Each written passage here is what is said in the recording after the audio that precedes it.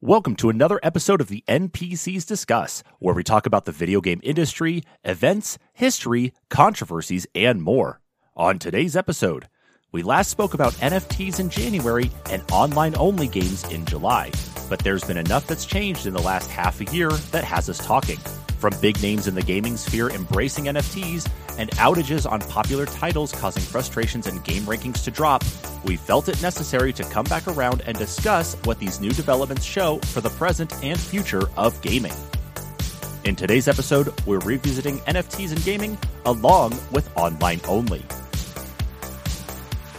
My name, of course, is Travis Sherman, and as always, I am joined by Kyle Inman. Kyle, hello. What's up?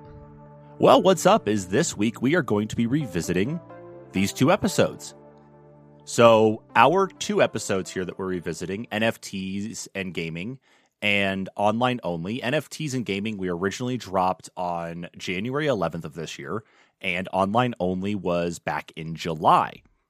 And with all of those different changes that have occurred in between these different recordings that we've had, it feels like there's enough to actually kind of revisit some of this and talk about where we're at right now. Talk about some of these big things that have come up since we recorded it, or recorded them, excuse me.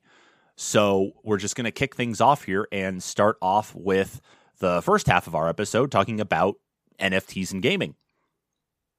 So in our show notes here, of course, putting everything together, I actually want to start off with the first thing here, and this is actually the story that we covered in the news back almost like, I think, a week or 2 weeks after the NFTs and gaming story published. Mm-hmm. And that is specifically talking about Ubisoft and the C-suite executives or VPs, whoever they are, who are in charge of their NFT initiative known as Quartz. So this story here, I've got the article up from Eurogamer, was published on January 28th and talks about, let's see, who was it exactly that they talked to here? Nicolas Perard, the VP at Ubisoft's Strategic Innovations Lab, has said, "I think gamers don't get what a digital secondary market can bring to them. For now, because of the current situation and context of NFTs, gamers really believe it's first destroying the planet and second just a tool for speculation. But what we at Ubisoft are seeing first is the end game. The end game is about giving players the opportunity to resell their items once they're finished with them or they're finished playing the game itself. So really, it's for them. It's really beneficial, but they don't get it for now." So let's dive into a little bit about that, though, Kyle. We talked about this, though, in the news literally after this story came out. Mm-hmm. And what are your thoughts on that, though, like kind of coming back around to it a few months later with what has changed? I mean, has Ubisoft really adjusted anything after these types of comments? Do gamers out there really still feel dumb when it comes to NFTs, or is it like just more of a true misunderstanding of the market that they're trying to serve, even though the NFT market only kind of exists? Well, I think part of it still has to do with the fact that they haven't educated people on, what entails their NFTs, other than you get a fancy helmet that's numbered and has a name attached to it, or, it's a specific model and only, 3 of those models exist or whatever. People don't understand what the value that they're creating in the NFTs. So I think part of the misunderstanding is the lack of communication from Ubisoft, from other people that are trying to bring it into the industry and make the move to cross over and, bring the blockchain to gaming, is part of the problem, really. And not only that, where is their particular blockchain? Where does it lie? Is it their own blockchain that they've created? So it's a new system with an all new value that doesn't have any buyers into it currently. And then the other thing to consider is the fact that even Ubisoft employees have turned around and said, "We don't like what's going on. People are talking about this, and we're being given stuff, and we don't even want it." So that's actually a very good transition into more of the stuff really about Ubisoft and NFTs is what the employees think. And yeah, I did not actually grab the story for our notes today, but yeah, you are right. Is that it was within the last couple of weeks. If you can find the story and then just drop a link there in our notes doc. But yeah, you're absolutely right. Is that Ubisoft employees were brought together, whether it was in person or some sort of like digital all team meeting, all hands meeting, talking about NFTs and what exactly was going to be happening with NFTs specifically, and that they were going to be giving out NFTs so that way those people, like the developers, could be the spokespeople for the company, and all the developers just basically threw their hands up and it's like, we don't care about this. There's no value in us doing this. There's no value in us taking this because we don't care about it. We just want to make games. We're not here to shill NFTs. Yeah, I think I just found the article for PC Gamer where they were actually interviewing the employees about it, saying that let me see, it was in an email basically sent to PC Gamer. Representative said how players can benefit it is it always will be at the core of our thinking, but on the other hand, where was it? One of the employees said it was a deeply embarrassing day to work at Ubisoft, while another asked management was competing with EA for the most hated game studio by the public, and asking if it was a way to handle the widespread misconduct allegations in the workplace. So, I mean, another thing to consider is this a way to sweep other things under the rug by bringing other things to light?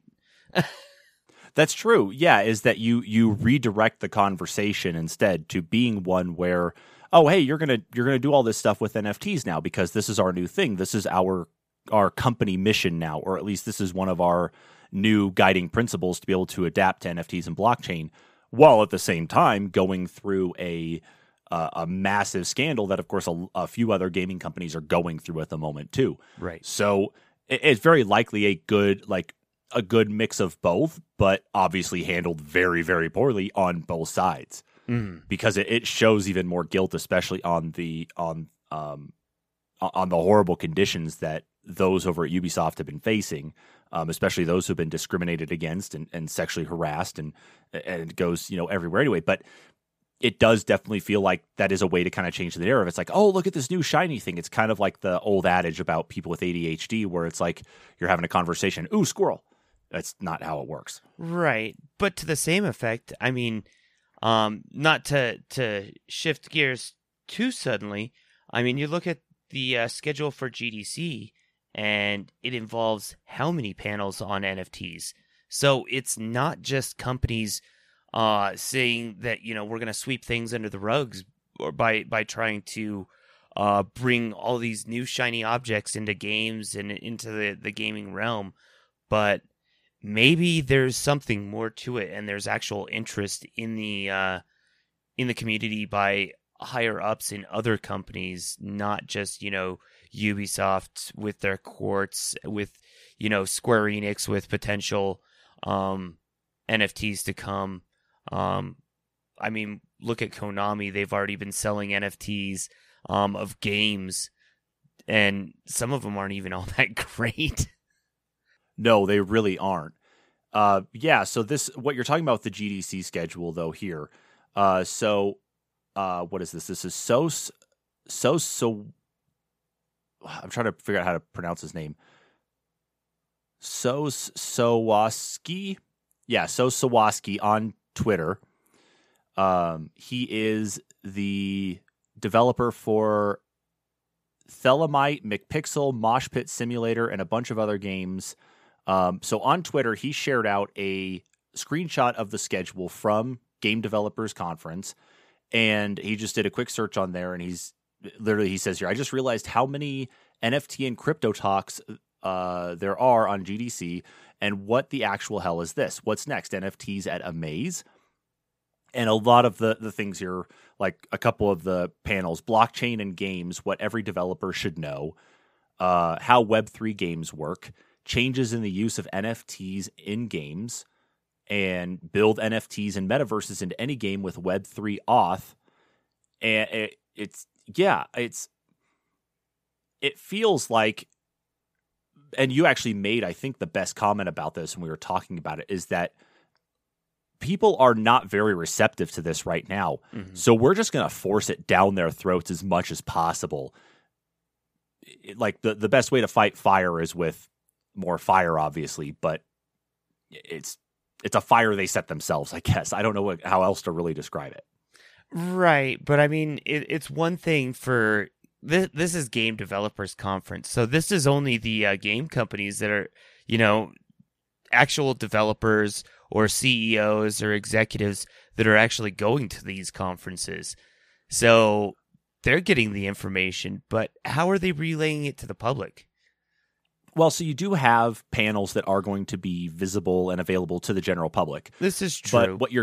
But one of the foundational things about Game Developers Conference that a lot of people or a lot of people use it for, especially a lot of your indie developers, is a way to bump elbows and talk to those in the AAA studios or AAA devs and publishers in that, to try to hopefully pitch yourself, pitch the game that you're making, pitch the idea you have, to be able to be absorbed potentially by one of these companies, instead of having to rely on just self-publishing. Right. And where some of that actually concerns me is not necessarily the view of it from the outside per se a gamer, a regular gamer like you and me.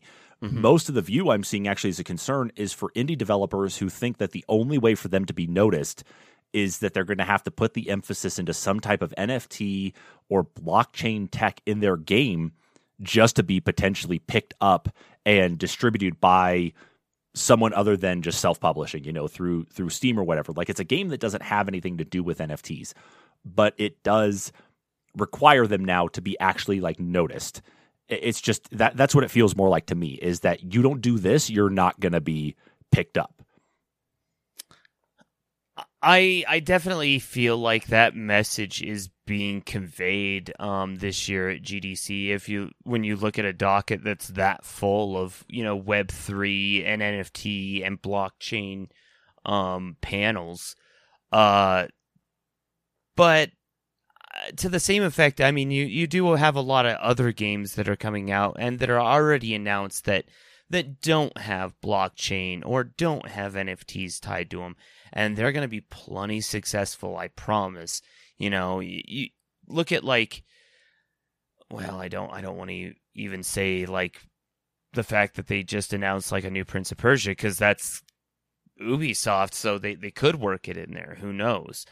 But I mean, we just had Ghostwire Tokyo launch, just as a quick example. That has a single player story. There's no multiplayer. It has no involvement with NFTs.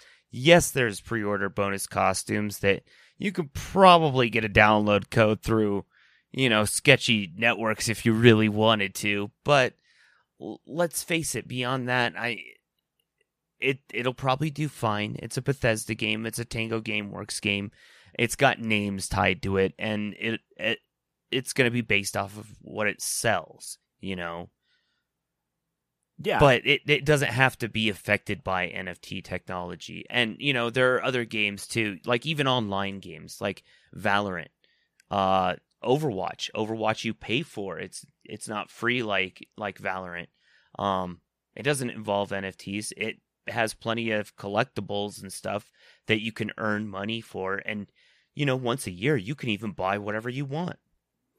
Yeah, and the issue, again, anyway, with NFTs, really to circle back around on, and this will tie into the next part we're going to talk about with NFTs anyway, though, is that the market is still not really set up for what happens with an NFT after you are done with it, I suppose. I mean, obviously, of course, there's the reselling of it, the quartz system that Ubisoft has. Its underlying technology is, I think, I think the actual token is called like XDR, I think, or something like that, or XRD or something. But that at least has some sort of like quote unquote real world value when it comes to the token part itself. But it uses that type of system to actually handle the tracking of those NFTs. But I think what really gets to me, though, is that we don't have all of these like open marketplaces when it comes to things like, you don't have Steam talking to Epic Game Store. You don't have them all coordinating between like Microsoft or for Xbox on the PC or PlayStation Network or anything else that has its own built-in storefront. Right. Like you could even look at like Call of Duty Warzone. It has a storefront in the game itself, and then like PUBG also does too. None of that is actually joined up where you can transfer these different NFTs between, say, like different versions of the game. Like if I were to look at like a Ubisoft title, like let's say Assassin's Creed Valhalla has NFTs. If it had an NFT of some type, there's no linked up way, at least as I'm aware of right now, other than maybe a Ubisoft account that you could potentially use to transfer these items in between different versions of the game. Like let's say your Ubisoft account is tied to your Xbox Live account, tied to your PlayStation Network account, tied to your Steam account. You've got all those different things that are interlinked. Maybe you could move stuff around that way. But then it's up to the actual console itself to be able to handle those types of transactions and communicate things back and forth, though, too. So then you're having to rely on something external from the game system itself to actually be able to handle these transactions, though. Like you potentially couldn't be on your PlayStation or your Xbox and go and say like, oh, I'm going to go sell my NFT here and pick up this one here. You may be required to use something like your phone to go into an interface or use your web browser to do it. And then even so is what happens when they stop supporting that game? What happens to the NFTs that go along with that game? Does that mean I could bring something from Assassin's Creed Valhalla into Rainbow Six Siege? Does that mean it'll carry over to the next Assassin's Creed game? There's no rhyme or reason, at least or any sort of explainer from these companies who want to incorporate NFTs on how they're going to get from point A to point B, other than we have a marketplace you can sell and buy on. Okay, good. What's that mean going forward, though? Yeah, and what kind of longevity is the game that's going to be tied to NFTs going to have that's going to cause them to hold value in the first place? Or for that matter, exactly. How are you going to create enough NFTs that some are going to be worth, hardly anything? They could just be traded freely like nobody's business, and then you're going to have the few out there that are the exclusive. They're the ones that are worth high dollar money. And what jurisdicts that? Does their blockchain value fluctuate?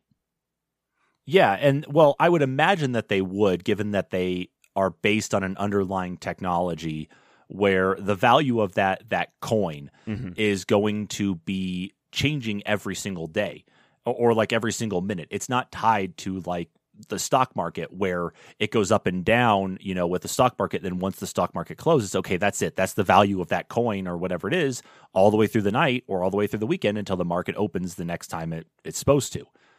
It's fluctuating every second, and it continues on that all the way through. So the value is always going to change.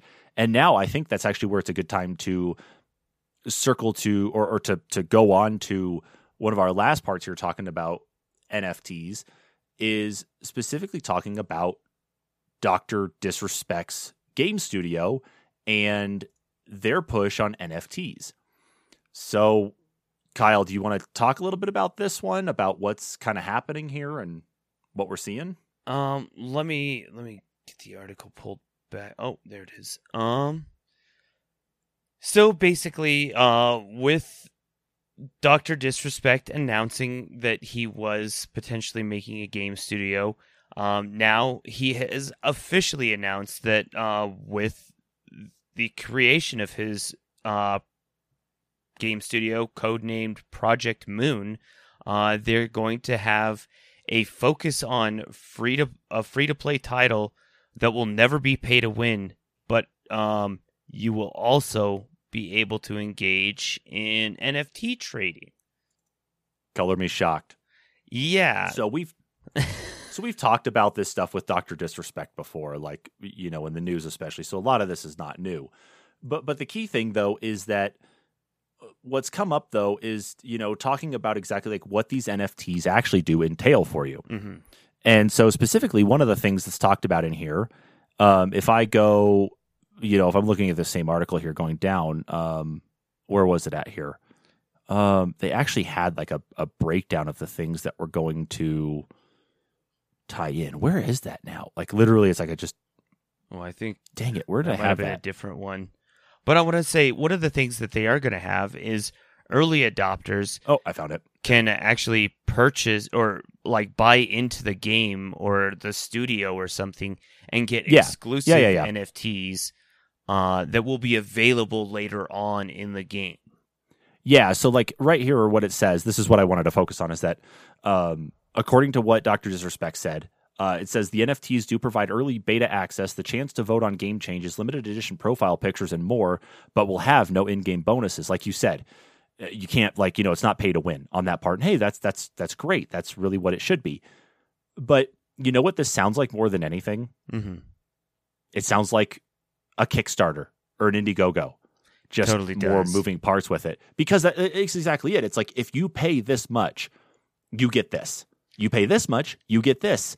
You pay this much, and so on, you know? And if you are, like, for, I would say, some of the more popular ones anyway, popular Kickstarters that at least, you know, we know from days past, you're usually like with that initial one, you can actually help to vote and make, you know, help to vote with, like, changes on things that are going to be coming up in the product or the game or whatever, because you have, you know, you've thrown money into it, and now that section that is blocked by needing to throw money at the Kickstarter now is there open for you to actually comment on and interact with, to be able to provide your feedback for whatever it is that's coming down the line. Right. This is really just a very roundabout way to do something like that.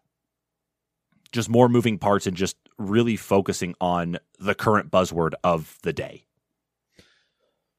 And maybe it's not even that. Maybe it's a way of getting the money from the people and then satiating that need to have their input. Maybe it's a way of not having to get their input, and the audience is satiated for putting in their money and knowing that what they got will be in the game for them, just for them. Yeah, and that is also very true, especially because of the way that, like, some of this is being handled, that very well could be the case. And I'm just very concerned, though, about NFTs in general. I've said this many times, though, is about it just really showing itself as being more of a money-making scheme, because Nintendo and Microsoft don't even want to touch it right now. I think Sony was the same way, too, that, you know, Nintendo's like, does this provide entertainment, or does this provide, you know, happiness, like a value of some type, at least in that category for them to do stuff. Microsoft is not on board with doing it either. That's like, they're looking at stuff, but they're not on board with doing anything. I don't remember what Sony said, but I'm just concerned, though, that as we continue to see more of this, and especially the GDC thing, that we're going to see more in regards to how games are presented to people and how games have to be built, even though we've already seen the majority of it, even from developers like with Ubisoft, not wanting it. Like there's just really like no value behind some of these things that are coming out, at least in the sense of like being that person. I mean, hell, Dr. Disrespect tomorrow could lose all of his money and have to completely pull away from his backing of Midnight Society, and everything have to shut down. Like literally everything just have to go. And that means then that all this money that was thrown in for NFTs, if it wasn't spent on operational costs already, is gone. Nobody's getting any of that money back. And now, congrats, you now have a JPEG of what your character probably would look like in the game. And that game doesn't exist anymore. Yeah. And the actual NFT of whatever that JPEG was that was hosted somewhere, it's gone. So whatever money you put into it, it's gone too, because there's no value in the actual NFT. Yeah, exactly. Maybe you could find a way to convert that NFT to the actual token that it's based on or something and go from there. But yeah, exactly. That's the problem that all of these companies have to face right now, is that it doesn't matter if they're multi-million dollar, multi-billion dollar game companies or Dr. Disrespect with however much money has been put into Midnight Society.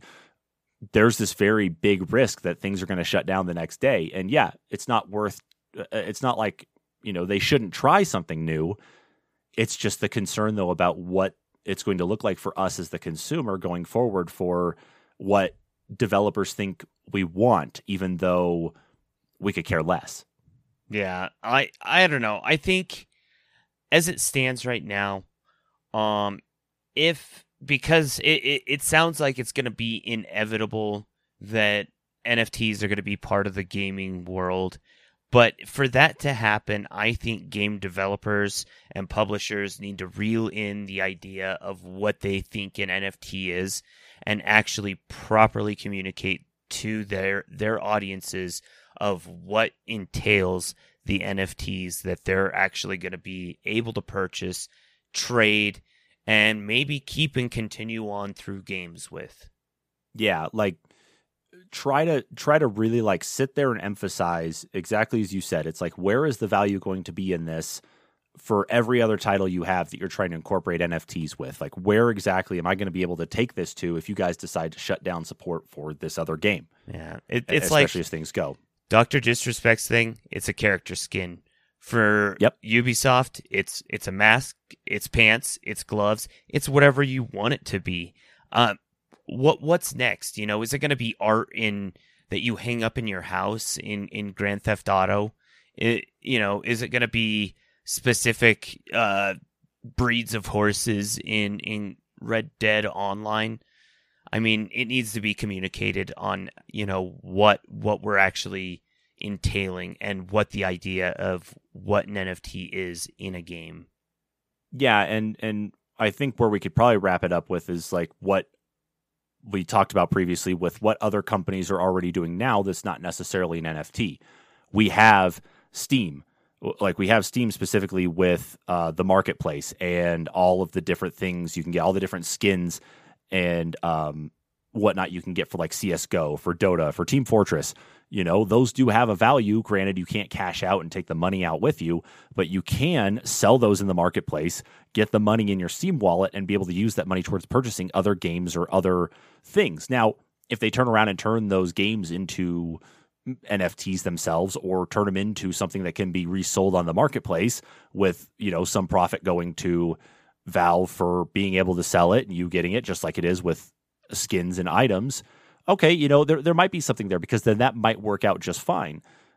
But again, then you're still centered on a single platform that if you have a copy of Halo Infinite on Steam, but you want to instead play it on Xbox and you're not one to go pay for Game Pass and you want to convert it, it's probably not going to happen. It's probably not going to work. There's probably no communication between Valve and Microsoft to say, hey, this person sold it.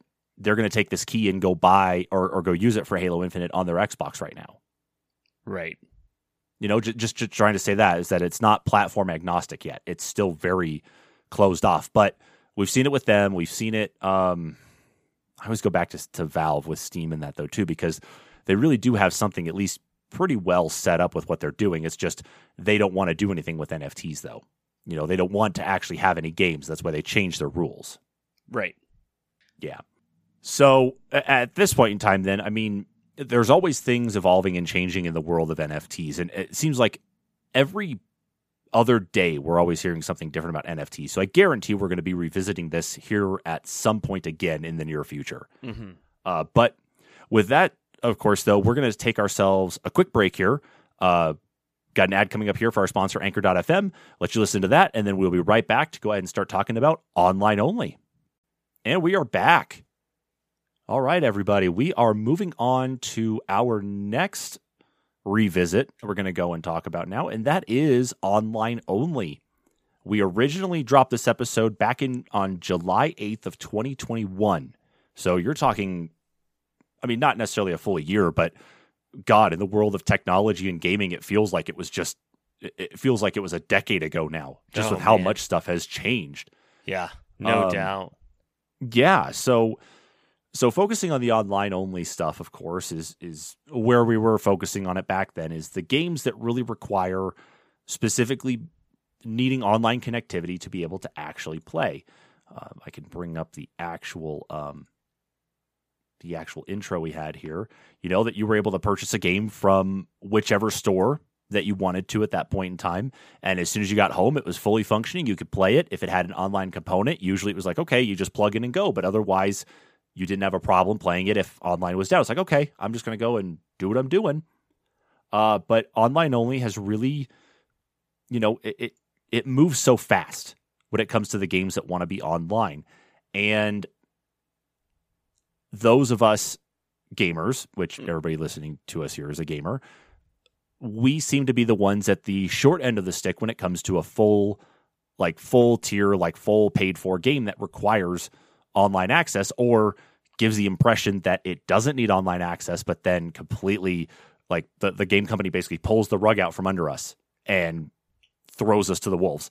And that's where I want to start actually with the most recent problem that actually came up here was Gran Turismo 7, Kyle. Yeah. So of course, what a dumpster fire.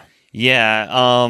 Brand new game. If in case anyone in the world hasn't heard of what occurred, brand new game requires $70 online game. play. Yeah, $70 game. $70 game. It's not even at the classic $60 price point. This is the new $70 Sony premium price point that you had to incur for this one. But within weeks of the game launching, the game requiring online play all the time, even during single player, went down for 30 hours, disallowing its entire audience to not even be able to play single player or do races, trade cars, or purchase cars in single player mode for that matter.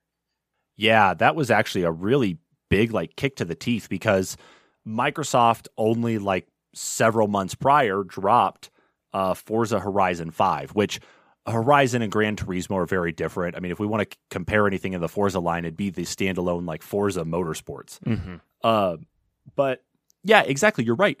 Is that it was only several months ago that we had Forza Horizon 5 drop, and it was a near instant success for everything that it did, and it did it well.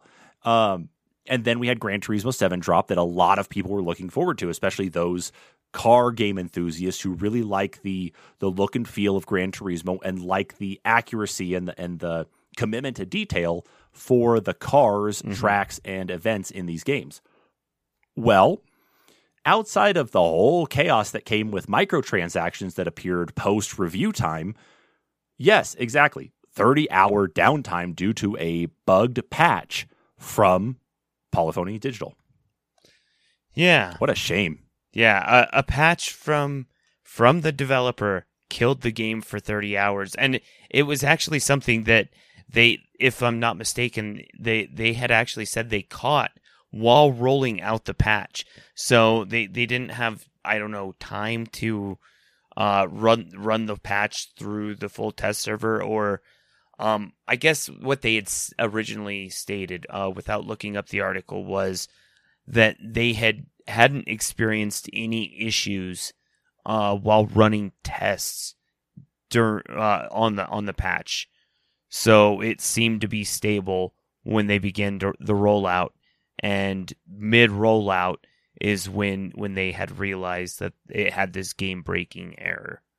And that's a problem in any sort of development environment, that it works fine on my machine. I don't know why it doesn't work well on yours, but you look at how development environments work versus production environments. Sometimes the goal is to have a development and test environment that mirrors production, so you know what you're going to get into. Right. But when they're testing different things like the patch, they're testing on development PlayStation 5s, and they're probably testing on development servers that might have more oomph, or maybe the tool set in there helps to catch these bugs and might have masked something that wasn't actually visible. And then it got to production where some of these things don't exist, and the issue itself propagated, and there was no way really to stop it once that download was out there. So I get it from a DevOps standpoint. I do, and I sympathize with them on that part. But it really goes to show, like, especially for a $70 game.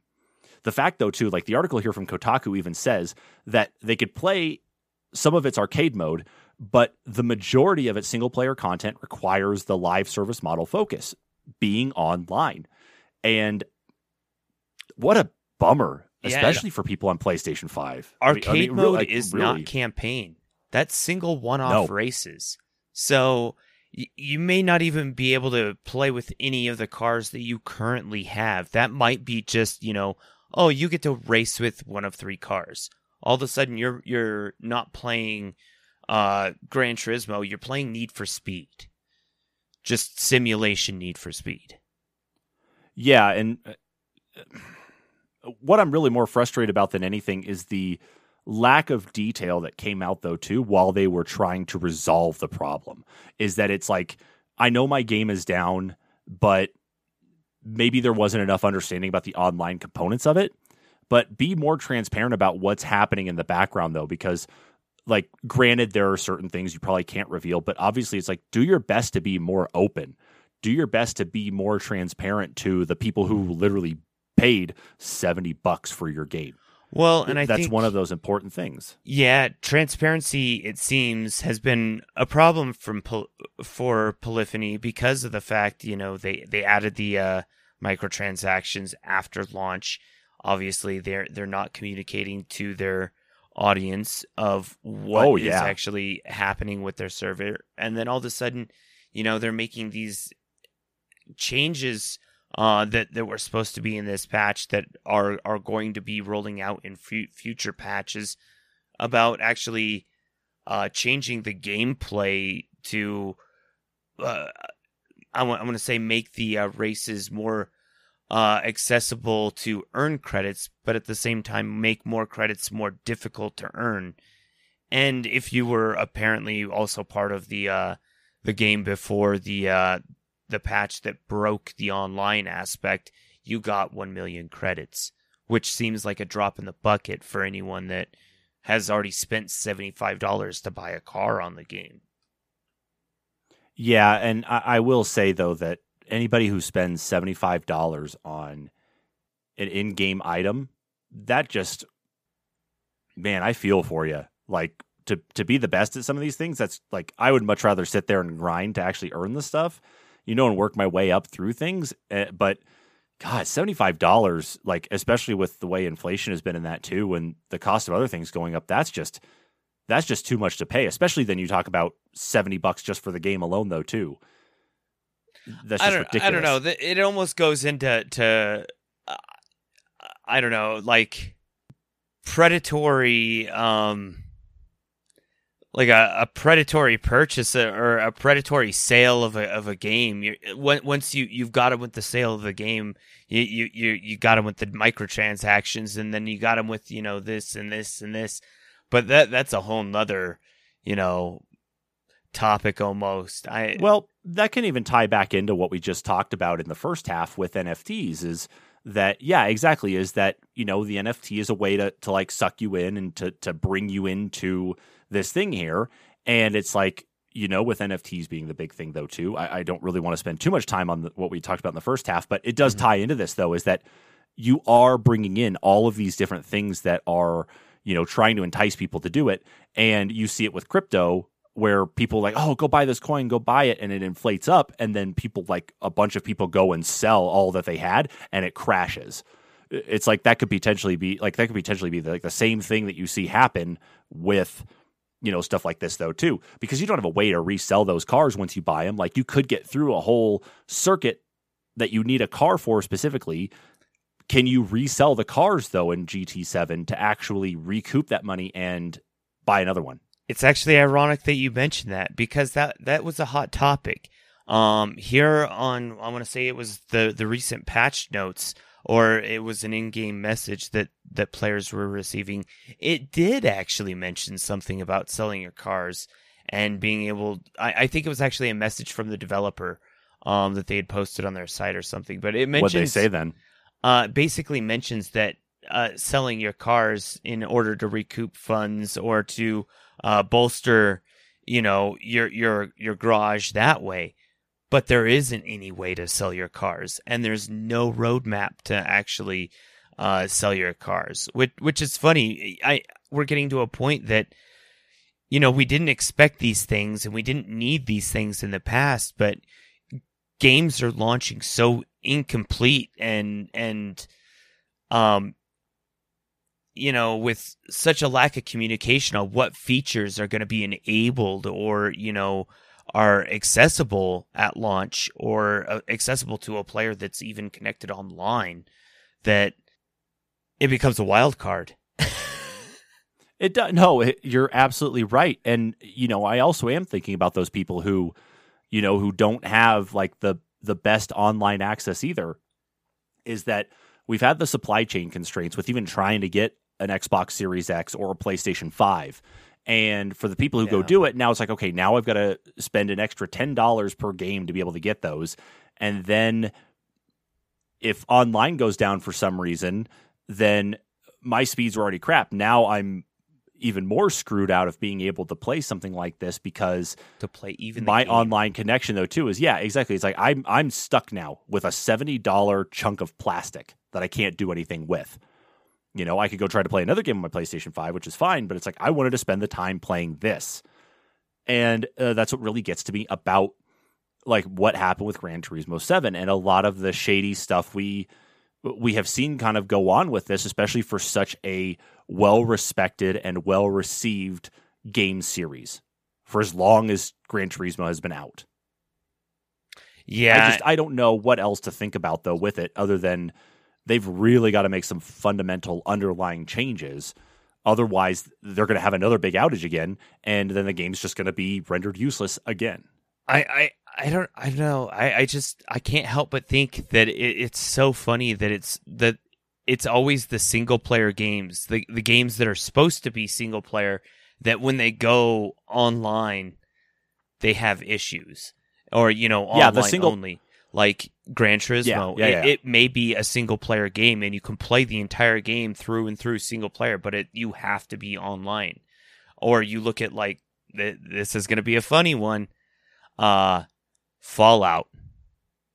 All of a sudden, a single-player game that it wasn't necessarily the greatest as far as bugs go, because it did have its issues. Let's face it, each one. That's normal for a Bethesda game, though. Right, but then all of a sudden, you took it online, and it failed. It crashed all the time. They had server issues.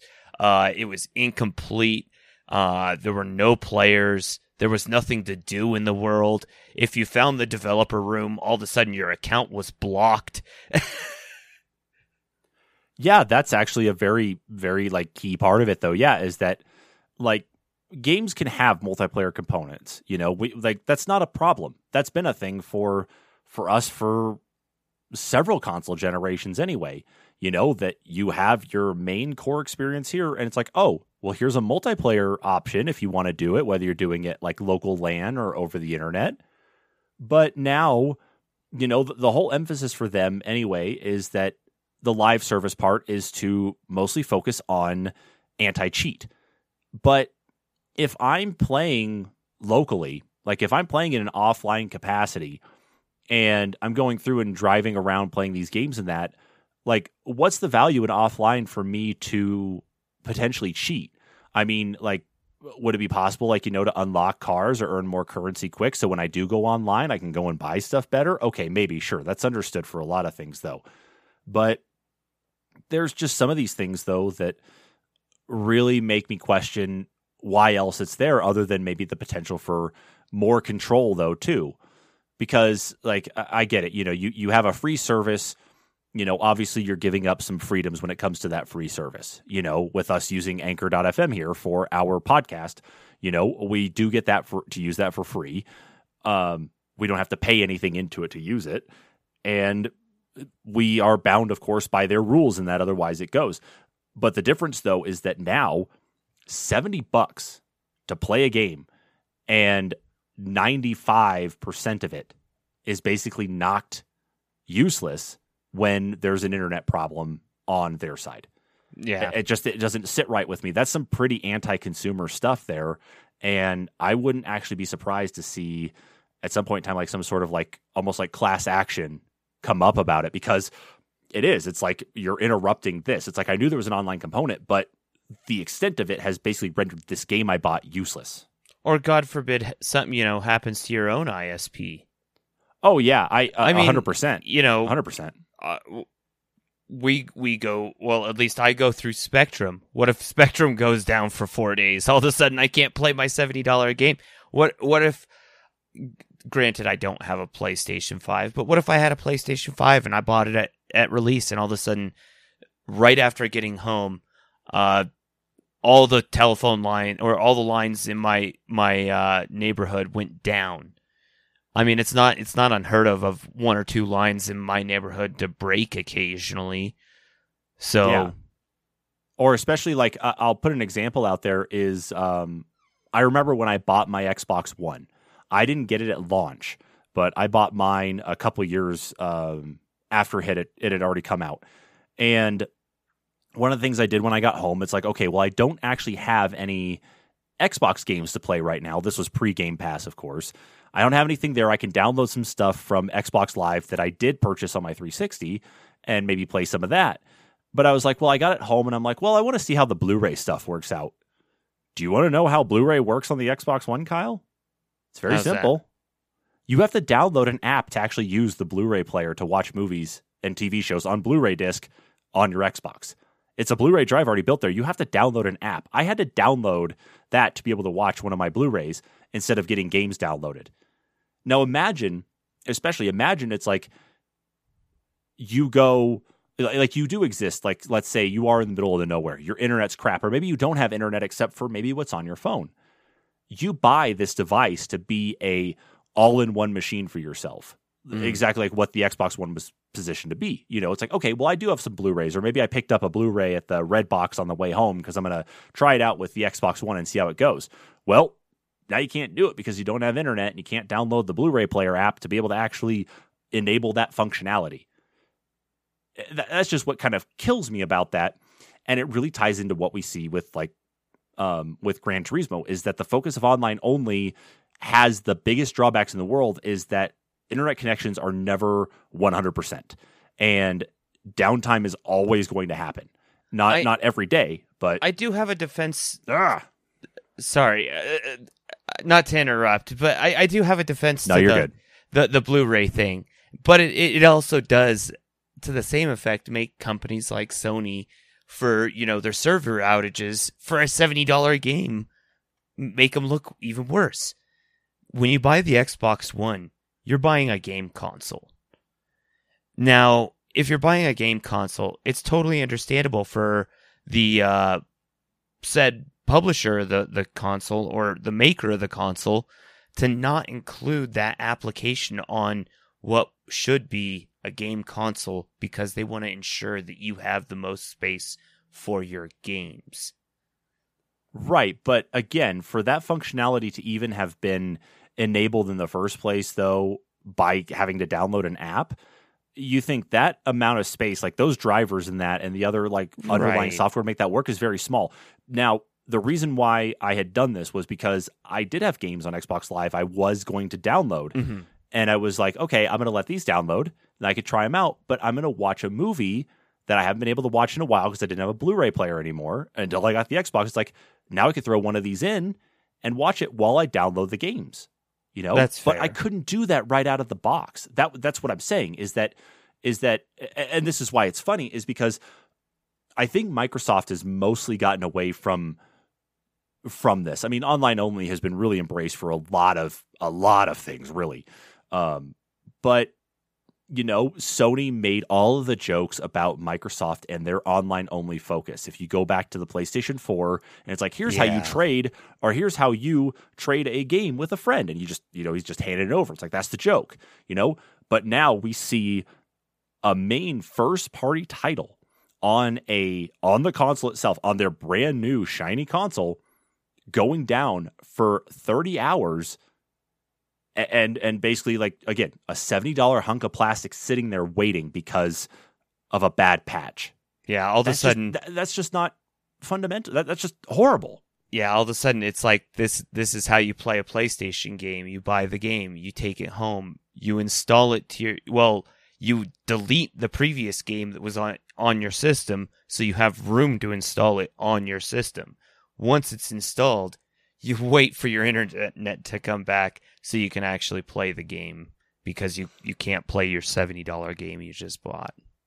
Yeah, and that I think that really ties into our next part, though, is that it's not only necessarily like the outages that actually occur at the individual like game companies or maybe because of a bad patch, but the investment into your own data center, the investment into your own like core infrastructure to host all of your game servers, to host all of your networking tech, everything like that is so cost prohibitive for companies that every single day companies big and small are relying on the cloud to be able to get themselves set up and working. And a lot of companies, Google with their Google Cloud platform, you've got Microsoft with Azure, you've got AWS, like all of them offer gaming specific deployments. Like you want to be able to stand up a multiplayer server, here's our base deployment to be able to do that. You just have to throw your stuff into it to make it, all like come together. But like they have guides and documentation on how to do it. And that's cool and all, especially to save a buck. But what that leads then to is more impact to your gamer base, especially as things get hit. So like a good example here. So going back, this is from January 24th, an article on Data Center Frontier. It was actually talking about more so addressing what had happened, but this actually had occurred in October, is that Roblox was down for over 3 days, 73 hours back in October, that left 50 million people offline from being able to play that game because it required the online component. Now, I haven't played Roblox. I've seen some of it. It's whatever. But Roblox only just went public like as a publicly traded company this last year. And all of their stuff exists in the cloud. So for them to have that type of impact, obviously, of course, as a company, that really sucks. That hits their bottom line really hard because now their core infrastructure from the cloud provider is down. They can't do anything about it. That really hurts games. And then moving on to stuff that happened back in December, where it seemed like every other week we were getting an Amazon AWS outage. We had outages on League of Legends, Valorant, PUBG. There were problems with getting into Fortnite. There were a majority of the stuff really existed in Epic Games catalog more than anything. But we also had stuff like support systems that go with our games. Like you and I were using Discord right now. That was down. Steam had problems. It goes all over the place to show that, it's like you're kind of putting all your eggs into one basket. But as we've evolved into a data hungry, internet hungry people, that obviously, of course, this is the cheapest and most effective way to get that stuff set up and out there. So we should expect outages, but it doesn't detract from being able to do almost anything that comes with like any game that does have an online component. And Gran Turismo 7 actually shows that even outside of their patches, their entire emphasis on being at least like what feels like 95% online means that if the data center goes down, okay, it wasn't a bad patch. Someone tripped over a power cable, just at the very rudimentary level. But right. That's it. That game is now rendered completely useless. Is an expectation for Valorant and League of Legends. Because it's like they have always been poised as online only, and PUBG as well, online only. But Steam, at least, you can take into offline mode and play your local like single player games without any impact to, you having a good time. You just can't get online to do the stuff with other people. That's all I'm getting at, is that it goes to show more emphasis on your product being required to be tied to the internet every single second. You're going to have problems, and it's going to be even worse, especially if your history of that game has always been something that you could just play offline. But if you want to go online and do some extra stuff, here you go. Now it's, you have to be online because we don't trust you. And yeah. Yeah. I don't know. I get part of the always online thing with games like League of Legends, with Valorant. Of course, it's going to be required because they're multiplayer online games anyway. But for something like Gran Turismo to have an always online component, I feel like it's to prevent cheating from happening when you're going to involve real world money in the aspect of or tying it into buying the cars and whatnot. But there's got to be a different way. There's got to be a way to include more of your game in an offline mode and be able to provide to the people that you spent $70 on the game, that want to be honest with you, that just want to play. Yeah, like especially with all of like the security that does go into consoles anyway. I mean, I remember back in the day with like the PlayStation 2 and the Xbox with the mod chips where you could get around things, but a lot of that doesn't seem to exist much anymore anyway, and a lot of it is more of software defined security more than it is hardware security. Right. But there could be those like parts of the drive partition that have the anti-cheat built into it, or they deploy a firmware update that includes the anti-cheat stuff necessary for these different titles, especially their first party stuff. So that way then it's there. It might be a little slower to respond, but it allows at least for that offline play. And as more exploits and cheats are discovered, or things are caught, they can, just like with your antivirus on your computer, where it goes out and connects to the internet when you first boot it up and says, hey, what's new? Do I have a software update? Do I have a definition update? It could be exactly like that too. And then it's a quick online check, and then it's up to you if you want to play online or not. You don't? Okay, well, it's going to run like this because it's got to do its back end. It's got to do its own internal checks, and you're good to move forward. Right. But again, it's passing off somewhere else just to basically save a buck almost effectively. It's like let's keep everything here in house. And I get that with like DRM and everything. You need to keep everything as secure as you can, because once someone breaks open the gate, then good luck trying to get things back. All I'm saying though is that there are other ways to make your stuff safe without being online only. Oh, definitely. I mean, look at what, and maybe it is a bad example, and I haven't seen how it's a bad example yet, but Windows 11 with the TPM, it's as simple as that. You can't install Windows 11 without, the TPM, and now they're making it more annoying to do so. So you can still install Windows 11, it just starts doing more annoying things to you. Instead of just a watermark, all of a sudden it's more and more. Yeah, because that TPM chip is built into the CPUs. It's not like on a motherboard or anything. It's actually built into it. So it's like if you want to try to figure out how to get past it, you're talking about changes that people can't make unless it's somehow bypassing things in software. But almost ironic that there's already something there that if they could work out a deal, there it is, Yeah, or have a multi-layer like anti-cheat situation where it's like your tier 1 is what you've developed or is what is developed by Sony or by the hardware manufacturer, okay? Mm-hmm. That Sony, Microsoft, and Nintendo make their own anti-cheat stuff that's basically like kind of a catch-all. And then your second layer is the anti-cheat that you build in yourself. And that could be all bundled in and put there without having to compromise anything that goes online only. There are people smart enough to try to figure these things out and see where things are at.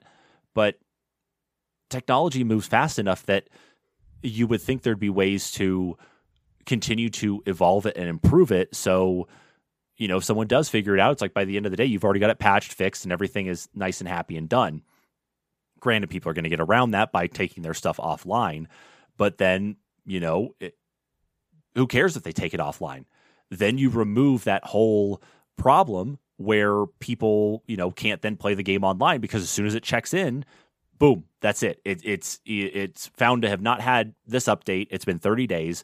We're going to blacklist it, and unless you go in and download the update yourself manually and plug it into your console to update, you're not coming online anymore because you violated the terms of service. But I will also say on one final note for me, anyway, another thing to consider is, these type of system outages in a world where cloud gaming is coming to the forefront of technology in the gaming industry, and it's so important to have those servers up. Why would a game let their servers slack so much? Absolutely. No, I actually think that's an excellent point. And I think I'll end us here then probably with this note is, and this is kind of a culmination of both topics that we talked about, is because NFTs and online only stuff really do kind of go hand in hand, because at the end of the day, obviously it's going to be the consumer who's impacted based on the choices of what these game companies do, whether they do incorporate NFTs into their games and you end up having to spend money on NFTs to progress or to enhance your experience. Even if you don't want to, you're still kind of like forced into that corner to do so. Or you have to purchase an NFT to be able to use as like your check-in mechanism to be able to make your game work. Now, granted, there are opportunities for NFTs to be used for good, and there's a potential for them to be used in a way that a lot of people kind of hope that they could be, but it's going to take time in the development community to make that work. Otherwise, we're going to see more and more people having NFTs forced down their throat because developers have to bend to the will of the publishers or risk their game basically being kind of pushed to the bottom because they haven't incorporated the buzzword of the day. And even with the online only front is that you want to protect your title. You want to protect your game as much as you can with the anti-cheat. You want the anti-cheat to be off of the system so that way you have more control over it and it's easier for you to blacklist people. Well, that's great. That's an understandable thing to be able to have that type of check-in. But the amount of time that it takes to do something like that and the advancements, as we talked about with hardware side anti-cheat or the potential of software anti-cheat that is actually embedded into the hardware in your house might make things run a tiny bit slower. But at the end of it, though, still provides that net benefit experience without impacting your core demographic and basically making it seem like your $70 drink coaster is now, it basically devalues even, it is actually truly a $70 game. Okay. Yeah. And of course, as people continue to migrate into the cloud, then we have to expect outages. But there's got to be a certain point, though, where a game that is promised or games that are promised with single player components should not rely on the online only side for everything else that they need to do, because you're just going to end up into a problem where you're hurting the consumer. Especially when it's got such a price tag tied to it. Exactly. And with that is this week's episode, doing a revisit of NFTs in gaming and online only. With all that said, of course, thank you so much, everybody, for joining us for this week's NPCs Discuss. Don't forget to check us out on your favorite podcast platform of choice. If you're already listening to us on there right now, good for you. Be sure to hit that subscribe button so that way any new episode that does become available automatically downloads to your device and you can start listening to us right away. We're available on Google Podcasts, Apple Podcasts, Spotify, TuneIn, iHeartRadio. Man, we are everywhere. So there is not an excuse for you to go and subscribe and to give us a listen every week that we drop an episode. Also, be sure to follow us on social media on Twitter and Facebook at the NPCs Podcast. And, of course, follow us on YouTube at the NPCs Podcast as well. Links are on our Anchor.fm page. Again, thank you so much, everybody, for tuning in to this week's NPCs Discuss. We will catch you all next time. Laters.